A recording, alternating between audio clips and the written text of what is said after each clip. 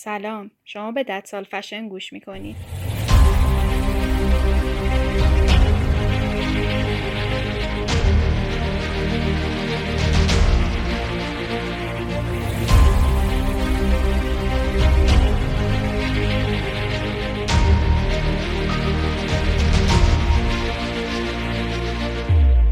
چی شد که مردا ازمون فرار میکنن؟ کفش پاشنه بلند بپوشم؟ آرایش کنم؟ ولی من دوست دارم کت قدیمی بابامو بپوشم. این لباس خیلی تنگه. چرا باید جوری لباس بپوشم که مردا خوششون بیاد؟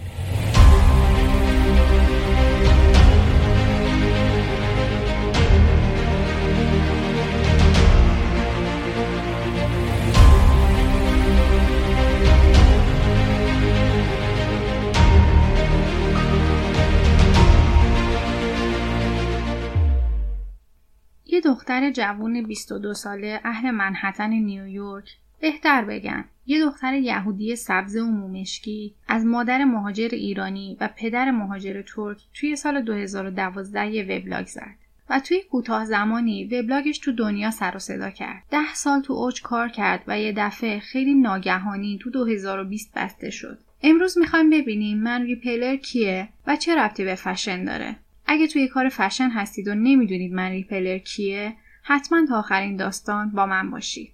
خانم لئاندرا مدین که بعد ازدواج به لئاندرا مدین کوهن تغییر نام داد، متولد سال 1988 تو نیویورک، تنها دختر یه خانواده یهودی مهاجر 6 نفر است. تا همین سال 2019 اینجوری صداش می‌کردن: اینفلوئنسر، نویسنده، آیکون فشن، دختر ردیف اول. دختر ردیف اول کسیه که تو فشن شوهای خیلی اختصاصی دعوت میشه و صندلیش هم ردیف اوله. یعنی یه آدم خیلی مهم. لئاندرا وقتی هنوز توی کالج درس میخوند، یه روز داشت توی کافه با دوستش صحبت میکرد که از خودشون پرسیدن چی شد که به اینجا رسیدن که مردا ازشون فرار میکنن. اونا آرایش نمیکنن. بهشون میگن زیبایی زنانه ندارن. دائم درباره لباسایی که میپوشن قضاوت میشن. لئاندرا همون موقع هم یه وبلاگ داشت که توش مسائل روزمره‌شو مینوشت، چون درسی که میخوند روزنامه نگاری بود. اما به دوستش گفت همینه، این موضوع وبلاگه، من باید در این باره بنویسم. اون با این شعار بلاگ من ریپلر رو شروع کرد. ترندایی که زنا دوست دارن، مردا ازش متنفرن. لئاندرا تو بلاگش درباره پوشیدن کفشای بابا بزرگی و جلیقه و شلوارای تو خونه برای بیرون خونه و آرایش نکردن حرف میزد. فکر کنید تو دنیایی که ووگ و هارپرز بازار و ال دائم تبلیغاتی در خصوص ایدئالای زیبایی دارن، از سایز بدن تا نوع پارچه تا برند لباس، یکی بیاد بگه این کتی که مال چند سال پیش تو کمد داشتم چقدر خوشگله. یا وقتی بزرگترین برندهای لوازم آرایش دارن هزاران دلار تبلیغ محصولات پوستی میکنن، یکی بیاد بگه وای چقدر بدون آرایش بهم خوش میگذره. هنوز چیزی از مطالب بلاگ نگذشته بود که همه توجهشون بهش جلب شد. توی سال 2012 یعنی کمتر از 2 سال، مدین جزو لیست مجله فوربس بود با این عنوان: 30 تأثیرگذارترین ایجاد کننده ترند زیر 30 سال. توی همون سال از دید مجله تایم به عنوان بهترین بلاگ شناخته شد و جایزه بلاگ لاوین رو هم برای بهترین وبلاگ به طور کلی برنده شد. توی سال 2013 اولین کتاب مدین در همین باره منتشر شد به اسم من ریپلر Seeking Love Finding Overalls. یه جورایی به فارسی میشه دنبال عشق میگشتم لباسای راحتی رو پیدا کردم. Our guest today is Leandra Medine, the grande dame of Man Repeller. For those that don't know, Leandra started the site Man Repeller in 2010 and she's on her way towards building an unstoppable giant empire.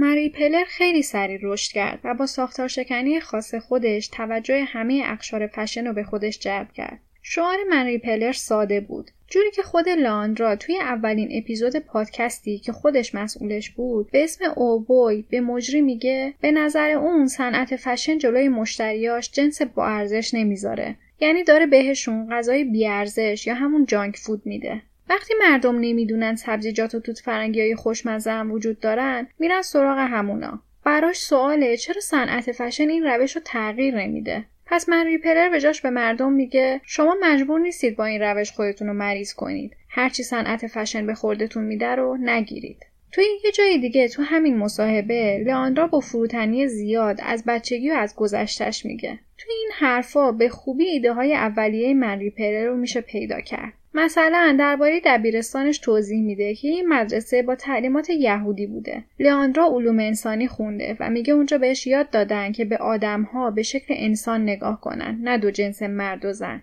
برای همین توی نوجوانی خیلی اخلاقای دخترانه نداشته و خودشو مثل یه پسر تصور میکرده. فکر کنم ایده این که ترجیح میده آرایش نکنه یا کفش تخت بپوشه هم از همینجا توش قدرتمند میشه. البته به نظر من این که مدین توی یه خانواده با 3 برادر بزرگ شده هم بی تأثیر نبوده.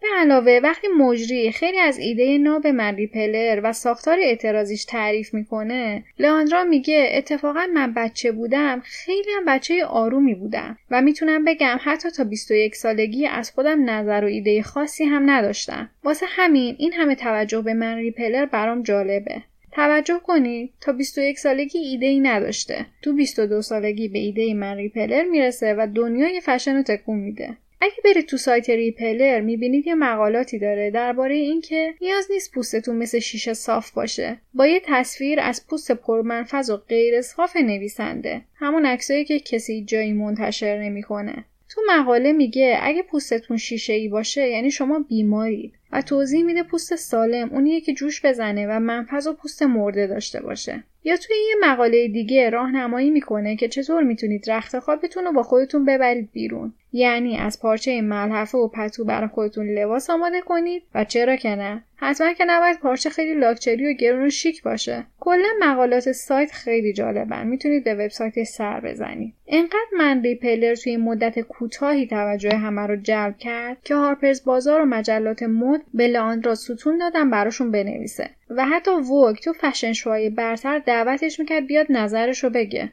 همه این موفقیت‌ها تا چند سال فقط از یه وبلاگ یه نفره میومد. بالاخره لیاندرا توی سال 2015 تصمیم گرفت من ریپلر رو به کسب و کار واقعی تبدیل کنه و چند نفر رو استخدام کرد تا تو نوشتن مطالب باش همکاری کنن. کم کم توی همکاری با بعضی از برندها نمونه کارایی هم تحت برند من ریپلر تولید کردن و فروختن. همچنین تو من ریپلر تبلیغات همه برندهای فشن بود. جوری که بعضی فعالای صنعت به لیست بلند بالای برندها تو تبلیغ و اسپانسرینگ من ریپلر به لیاندرا حسودی می‌کردن. انقدر من ریپلر خوب پیش رفت که همین الان توی سال 2021 ارزشش $5 میلیون. اما یه چیزایی هم هیچ وقت تو من ریپلر درست نبود. مثلا لیاندرا همون سال 2011 اعلام کرد با یه مشاور بانک‌های سوئیس به اسم ایبی کوهن نامزد کرده. دهن همه واموند. آخه تو که مرد زده بودی، تو که مردا رو فراری میدادی لیاندرا، هنوز هیچی نشده شوهر کردی؟ لیاندرا تو وبلاگش جواب داد اگه بگم من ریپلر اونقدر هم مردا رو فراری نمیده چی؟ منظورش این بود که بابا من میخوام شوهر کنم، شما چه کار دارید؟ تو سال 2012 هم با هم ازدواج کردن، 2 تا هم بچه دارن الان. به علاوه همیشه یه چیزایی تو من ریپلر بود که باعث تعجب میشد. مثلا من ریپلر میگفت صنعت فشن به شما جانک فود میده، ولی خود لیاندرا همیشه تو فشن شوها تو ردیف اول بود. اسپانسراش هم که گفتم همونایی بودن که من ریپلر در اعتراض به اونا شروع کرده بود، اما الان داشتن اسپانسرینگش رو انجام میدادن. ولی ترک اصلی کسب و کار رو من ریپلر وقتی برداشت که جنبش اعتراض سیاه‌پوستای آفریقای آمریکایی تو آمریکا با مرگ جورج فلوید بالا گرفت.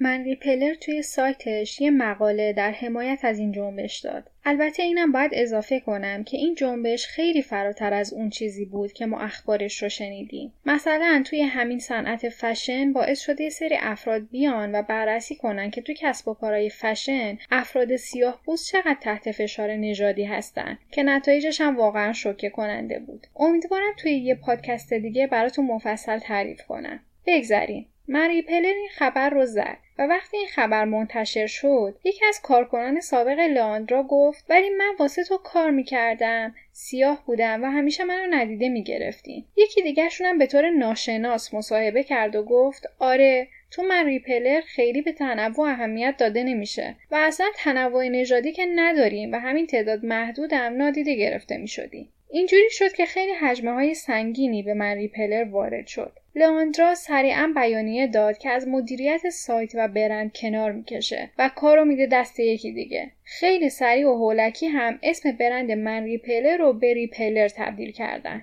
یعنی اون من اولشو برداشتن و گفتن ما میخوایم یه سری تغییرات اساسی تو برند و نظرات و نحوه کار کردهمون بدیم و قراره خیلی خوب و خفن بشیم. همه منتظر بودن ببینن چی میشه که 1-2 ماه بعد سایت ریپلر یا من ریپلر سابق اعلام کرد که بسته میشه و دیگه هیچ وقت به روز رسانی نمیشه. همچنین برند و محصولاتش هم تعطیل میشن. یه نکته جالبم این بود که از کارکنان توافقنامه عدم افشا گرفتن و پولشونو دادن و همه چی تموم شد. یعنی اینکه کسی با روزنامه‌ها مصاحبه نکنه. انگار واقعاً یه اتفاقاتی زیر پوست ریپلر بوده که با این روشی که در پیش گرفتن فعلا قرار نیست بفهمیم چی بوده. علاوه بر این شما هر جایی که لئاندرا مصاحبه کرده رو چک کنید متوجه میشید که اون هیچ وقت قصد نداشت یه کسب و کار داشته باشه. اون با وبلاگش خوشحال بود و انگار بالاخره مجبور شد که اونو به کسب و کار تبدیل کنه. شاید خودش هیچ وقت تصوری از این طور مورد توجه قرار گرفتن نداشت و این باعث شده بود برای یه سری ریزه‌کاری‌های حفظ کسب و کار آماده نباشه. به علاوه من مصاحبه‌هاش رو هم که گوش کردم دیدم حتی توی اوج توجه و موفقیت چقدر لئاندرا در خصوص برندش فروتنانه حرف میزنه و اصلا ادعایی نداشت که کار بزرگی کرده. این خیلی قشنگه، اما انگار زیر پوستی لئاندرا شاید با این قد توی مرکز توجه قرار گرفتن مشکل داشت. لئاندرا به همون کار نویسندگی برگشته و در حال حاضر برند افسانه‌ای و ساختارشکن ریپلر فعالیتش رو متوقف کرده. خیلی دوست دارم به یه نکته که برای خودم جالب بودم اشاره کنم. بالاخره بخشی از این داستان به تفاوت‌های نژادی گره خورده. وقتی ریپلر بسته شد خیلی‌ها انتقاد کردن که خانم مدینی سفید پوسته که با پولای 10 ساله من ریپلر کشیده کنار و 10 کارمند رو رها کرده. ولی دست کم من و شما میدونیم که لئاندرا جزو کسایی محسوب میشه که تو کشورهای غربی باید مثل ماها خاورمیانه‌ای باشه. پس چرا تو این داستان همین آدم خاورمیانه‌ای میشه سفید پوست زورگو؟ من واقعا نمیتونم در این باره نظر کارشناسی بدم، چون نیاز داره ساختاره فکری غربی رو خوب بشناسیم که من توش خیلی متخصص نیستم. ولی این باعث شد با خودم فکر کنم گاهی تعریف نژاد دقیقاً به رنگ پوست بر نمیگرده، بلکه بیشتر به زمینه‌های فرهنگی یه آدم برمیگرده. پس اگه لئاندرا یه دختر بزرگ شده منهتن نیویورکه که پدرش یه جواهرساز موفقه، بدون توجه به بقیه فاکتورها میشه یه دختر سفید پوست. به هر حال بگذریم. امیدوارم تو فرصت مناسب درباره ارتباط فشن و نژاد و اینها بیشتر صحبت کنیم. اگه دوست دارید درباره این موضوع امروز بیشتر بدونید، وبسایت ریپلر به صورت آرشیو برای علاقه‌مندان بازه. همینطور اینستاگرام این برند و پادکست افول همچنان هستن و میتونید با این زن بسیار قدرتمند و خاکستری در بیان عقایدش و نحوه لباس پوشیدن و تفکراتش بیشتر آشنا بشید.